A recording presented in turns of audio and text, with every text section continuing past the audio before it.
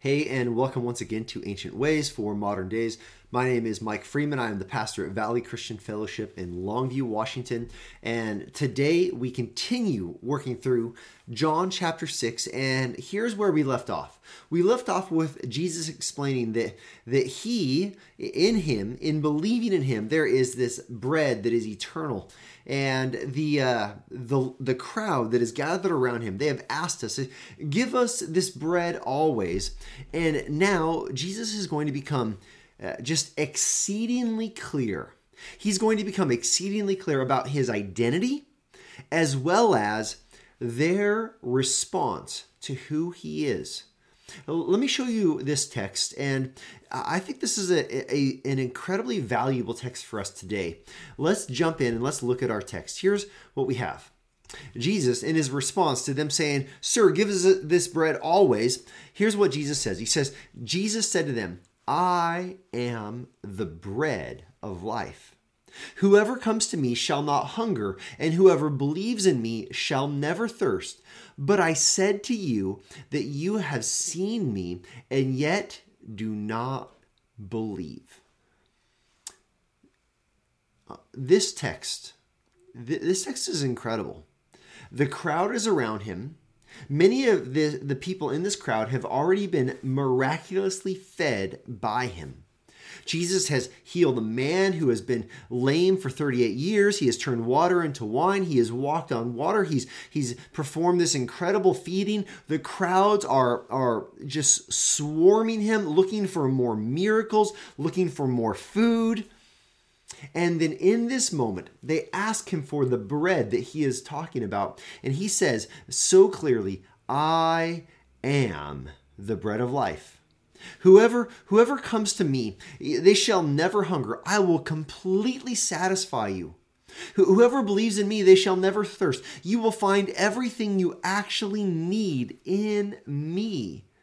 Look at me, believe in me, trust in me."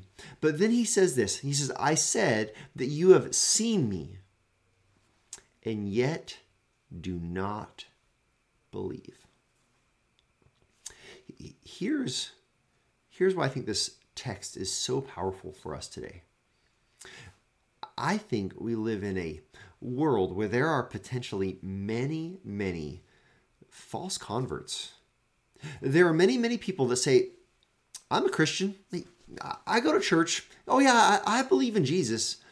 And yet their lives are, they're constantly longing for everything besides Jesus. Their hunger has not been satisfied. Their thirst has not been quenched. They are content with a little bit of Jesus and then a lot of everything else.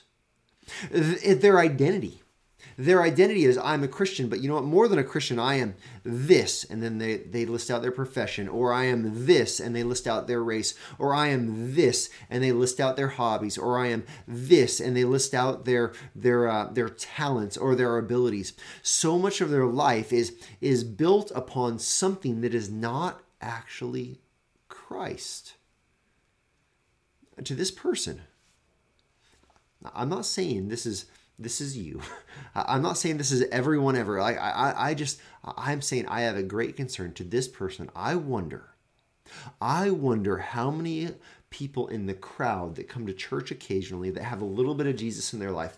I wonder to how many of them Jesus would look at them and say, verse 36, "I have said to you that you have seen me, and yet you do not believe." You are Jesus adjacent. You operate in a sphere that says, "Oh, I know a little bit about Jesus," but really your life is built not on Christ, which means your trust, your faith, your belief, it is founded on something other than the crucified, bloodied, buried, and then victoriously resurrected Savior. Are you okay with just a little bit of Jesus? Are you content with being, the phrase I like to use lately is Jesus adjacent? Are you cool with saying, "Yeah, I go to church once in a while. Yeah, of course I'm a Christian,"